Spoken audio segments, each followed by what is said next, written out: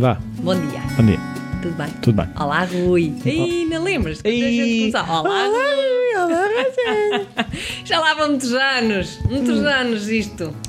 Já, Não é, isto parecendo já que não, este é o episódio que 77, pá. Aí, fogo. 75, 76. Pá, isto a brincar, 77. a gente está quase. Eu estou a ver o livro, isto já passou de metade, já está quase. Epá. Já estou a ver o fim, Rui, já não sei o que fazer à minha vida. A nossa relação vai acabar no 100. Eu estou sempre a dizer, não vai acabar, vai se transformar noutra Não coisa sei, qualquer. não sei, a vida dá tanta volta, não é? Olha, Não, por isto acaso logo é se verdade, vê. há conta da vida dar volta. Olha, há uma mensagem que eu quero começar já por transmitir e por exprimir. Transmete. Que é, a vida dá mesmo muita volta de um momento para o outro, inesperadamente, repentinamente, é qualquer coisa de... é pá, assustador. Por um lado eu acho que é assustador. É. Podem ser para boas surpresas, como podem ser para, enfim... E não estou a falar só de acidentes, estou a falar de relações que terminam, de, sei lá, estares num casamento, e hoje falaremos um bocadinho sobre isso, de uma traição repentina, quer dizer, de uma traição que vens a saber, que te muda muito, de repente, não é? E, portanto, há que ter cuidado, porque a vida pode, se por um lado pode ter excelentes surpresas inesperadas, e isto também há que saborear e acreditar nisso, também pode ter outras menos boas e, portanto, eu acho que a única... Temos de estar disponível para todos. Exato, e a única... Bom, não é a solução que eu queria dizer, mas a única forma de lidar com isto é estarmos sempre conectados com o presente, porque nunca se sabe o que é que vem para aí. Portanto, mesmo quando estamos em momentos de grande felicidade ou alegria, é preciso não nos apegarmos demasiado. Sim, mas é uma coisa... Mas, por outro lado, também há uma coisa que eu acho que nós apegamos-nos quando não nos apercebemos. Eu passo a explicar.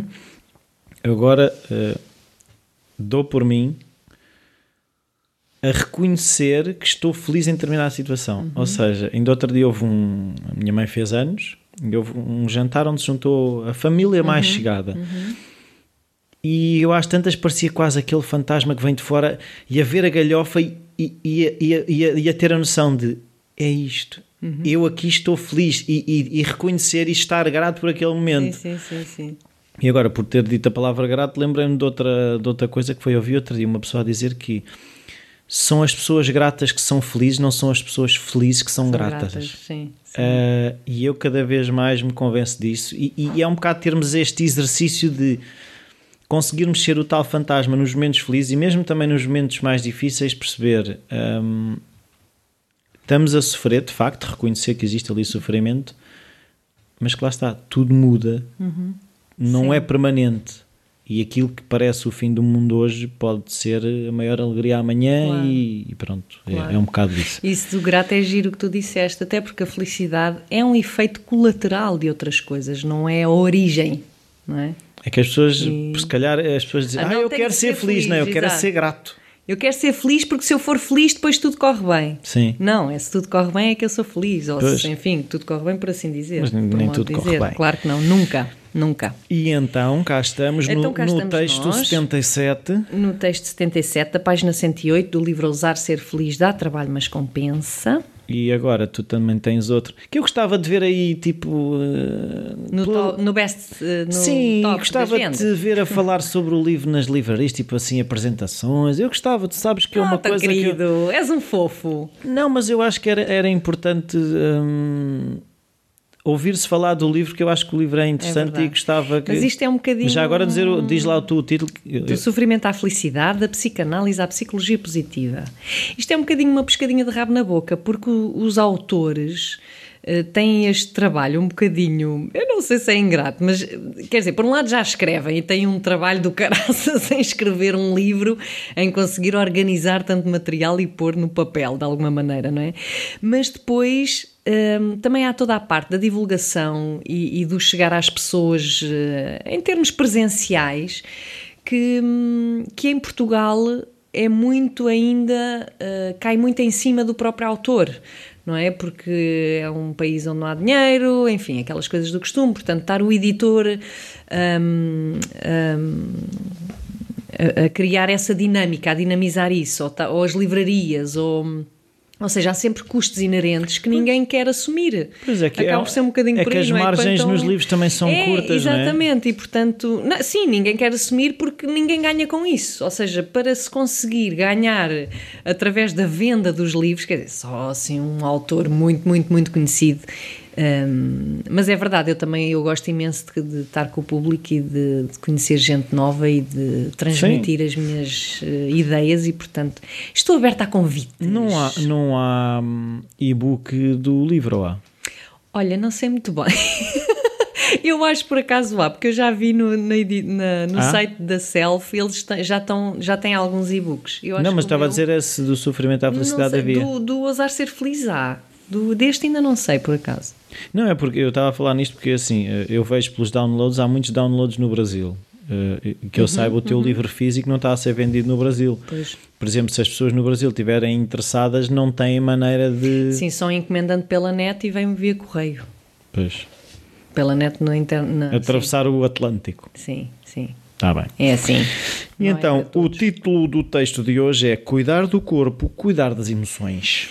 Ora bem, então há esta expressão que sempre me fez espécie, havia qualquer coisa que não me convencia muito, que é esta história da mente sã, corpo são. Eu dizia, então mas isto significa, quando era miúda, lembro-me imenso de ter este raciocínio, então mente sã, corpo são significa o quê? Que os modelos... Tem uma cabecinha espetacular. Exatamente. Então são perfeitas, quer dizer, já não basta serem giras e todas boas e ainda têm uma cabeça que funciona e psicologicamente tão saudáveis que nem uma alface. Como é que é esta história? E isto sempre me intrigou bastante, não é? Provavelmente porque eu em miúda e sempre nunca tive um corpo perfeito modelo e portanto... Então deve ter uma cabeça toda escangalhada. Isto é reflexo da minha também cabeça escangalhada, não é? Também é verdade. Portanto, eu acho que por um lado há que desmistificar este provérbio, porque há pessoas que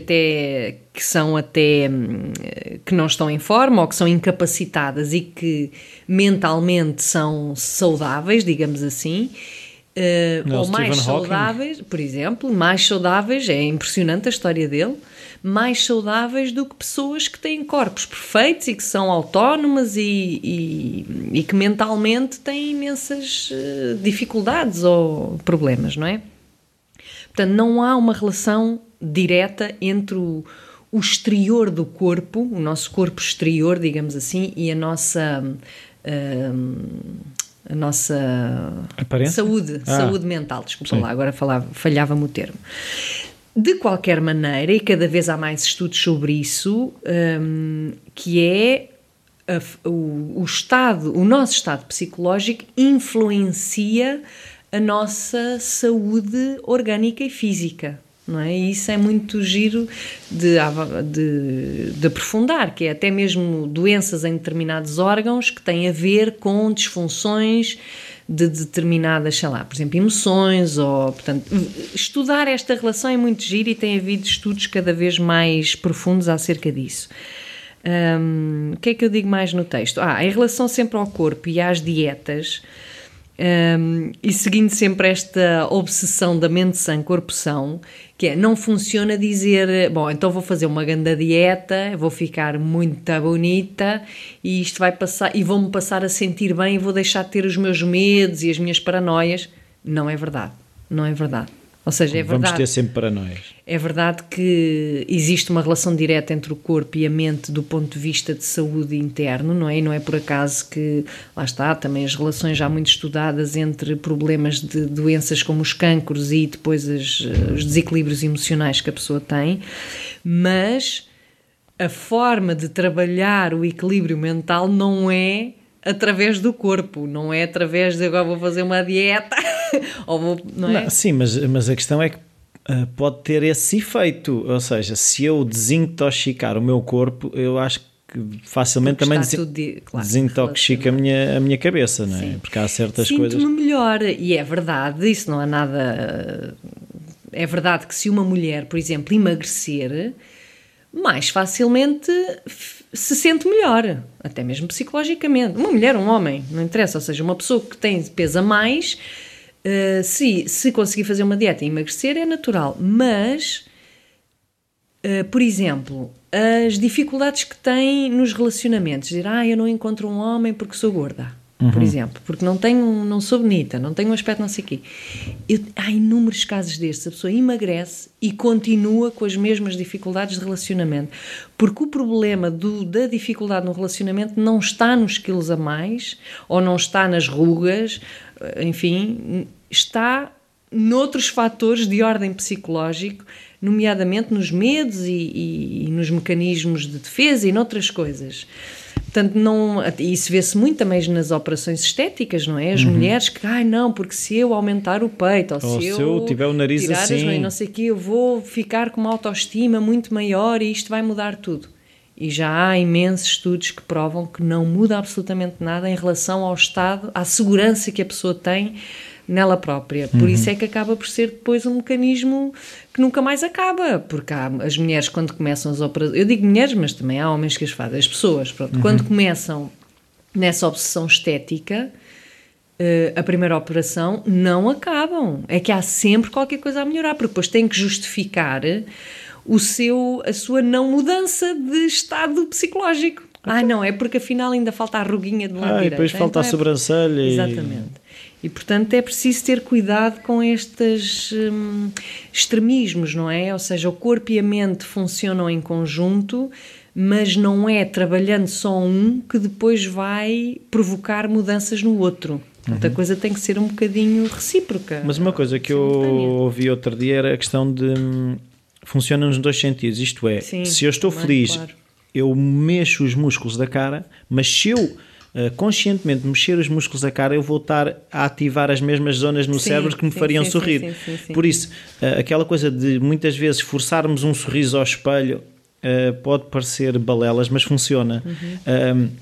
Se eu estou feliz e começo a dançar, faz realmente bem, porque eu estou feliz e estou a transmitir para o meu corpo. Agora, eu posso estar mais triste, se eu começar a dançar eu vou ficar mais feliz. Eu, por exemplo, o dançar para mim faz-me bastante bem. Estás a falar nisso, a biodança faz muito isso, no fundo a biodança... Vai ao contrário. Vai ao contrário, e há terapias que vão ao contrário, não é? Que é através do corpo e do estímulo corporal, lá está, vamos ativar determinados estados de ânimo, determinadas emoções...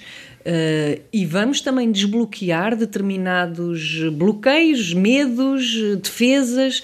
Portanto, o trabalho, e é um trabalho psicológico, trabalhar através do corpo. Portanto, as danças é um excelente exemplo. Sim, eu também estava a pensar, por exemplo, nós quando estamos mais ansiosos, o corpo fecha-se, ou seja, começamos a ficar tensos. Sim, e o simples facto de nos mexermos, estamos a transmitir ao corpo que não há necessidade de estarmos naquele estado de defesa. Sim. Ao soltarmos, automaticamente estamos a comunicar ao cérebro que é possível não estar em carapaça, não temos de estar em carapaça, podemos estar mais soltos. Claro. É preciso saber respeitar também qual é que é o nosso limite naquele momento. Claro. Porque obrigarmos-nos a fazer até mesmo determinados movimentos, se estão a ser excessivos para nós, para o nosso estado no momento, podem enrijecer ainda mais. Está bem, mas o que eu estou a dizer, por exemplo, é se estamos tristes e sabemos, por exemplo, que há uma música que nos põe, que nos faz bater o pé.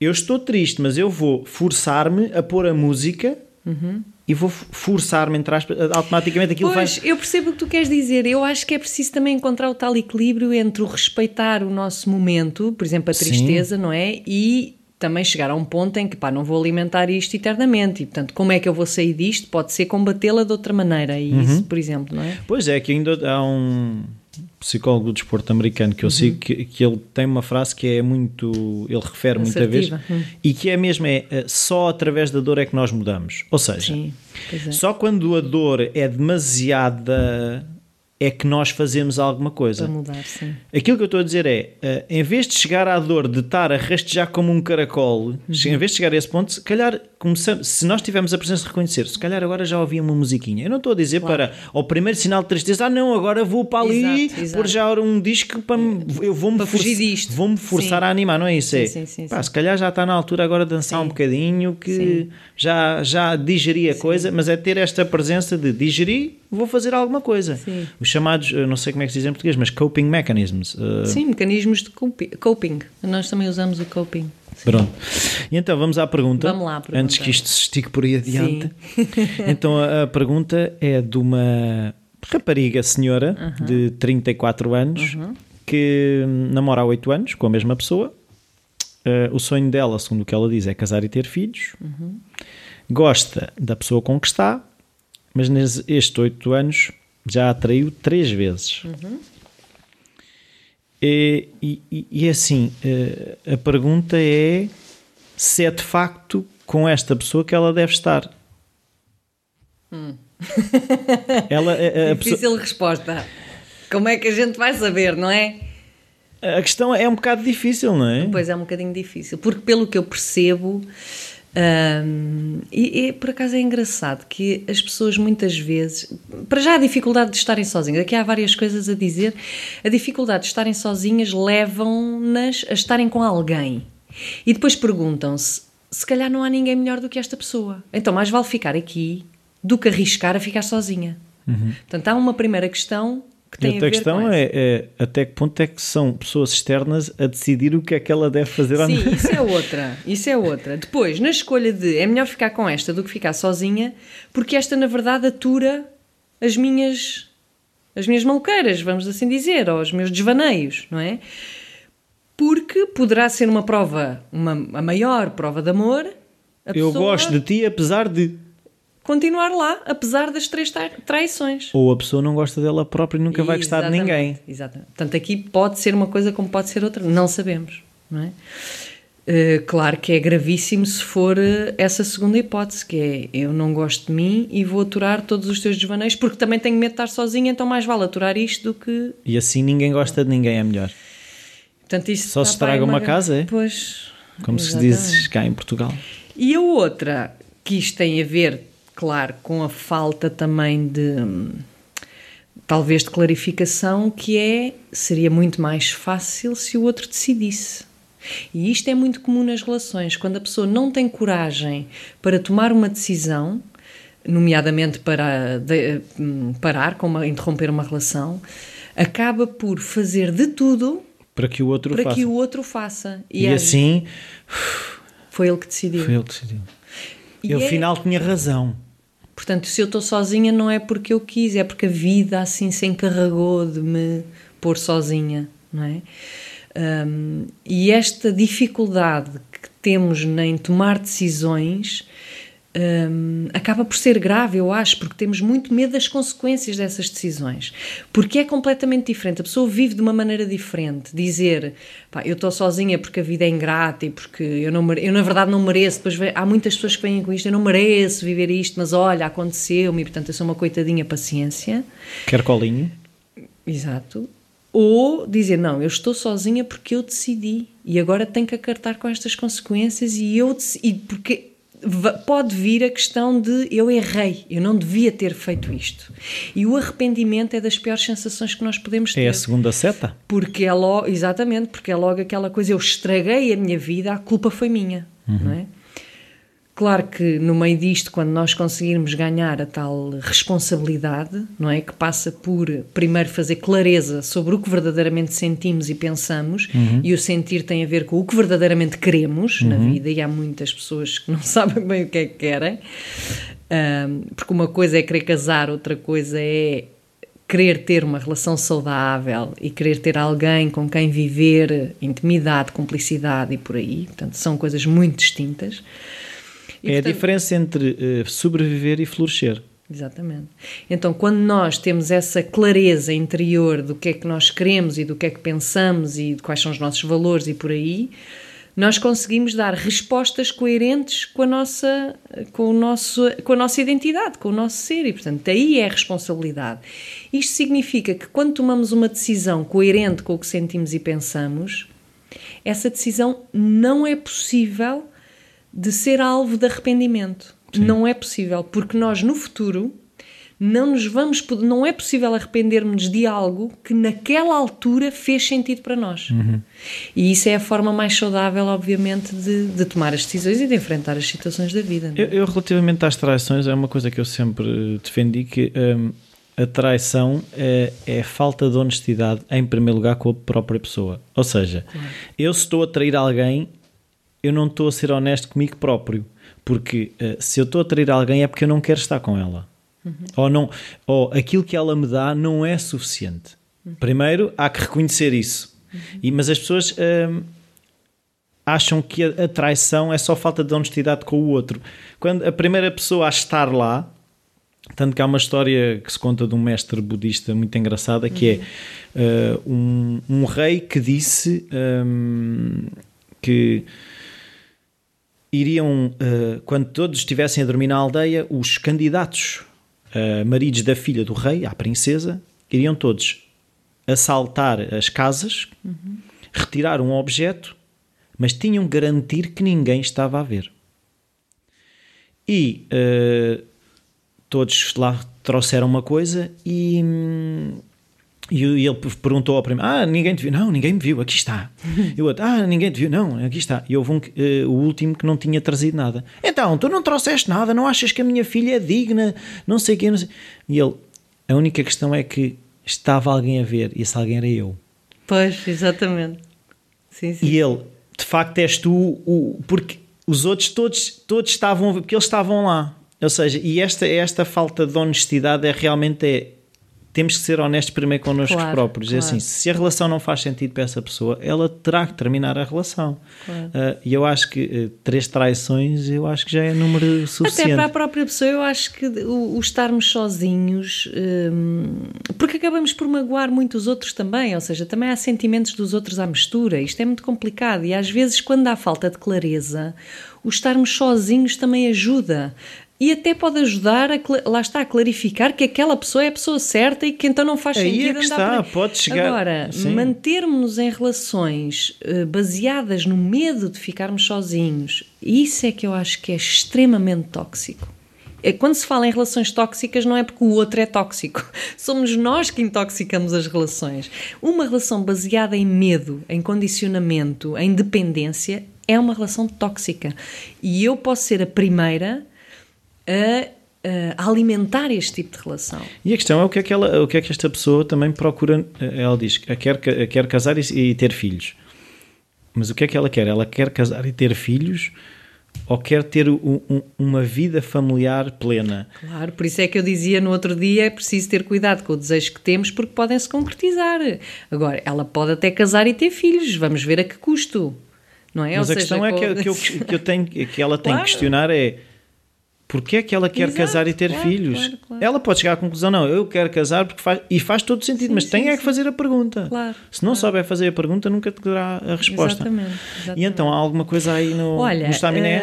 O Estaminé, o próximo workshop, que será o último tema da primeira parte do despertar, portanto, que tinha a ver com a relação intrapessoal, a relação comigo própria, não comigo, Rossana, como tu estás sempre a brincar, o tema é metas, caminhos e obstáculos, e será apenas no dia 22 e 29 de março. Portanto, têm tempo para se inscrever, mas será o próximo trabalho a ser feito, a ser proposto. Então esta semana é tudo? Podemos fechar a porta? Podes fechar a portinha. Então adeusinho, até para a semana. Tchau. Beijinhos.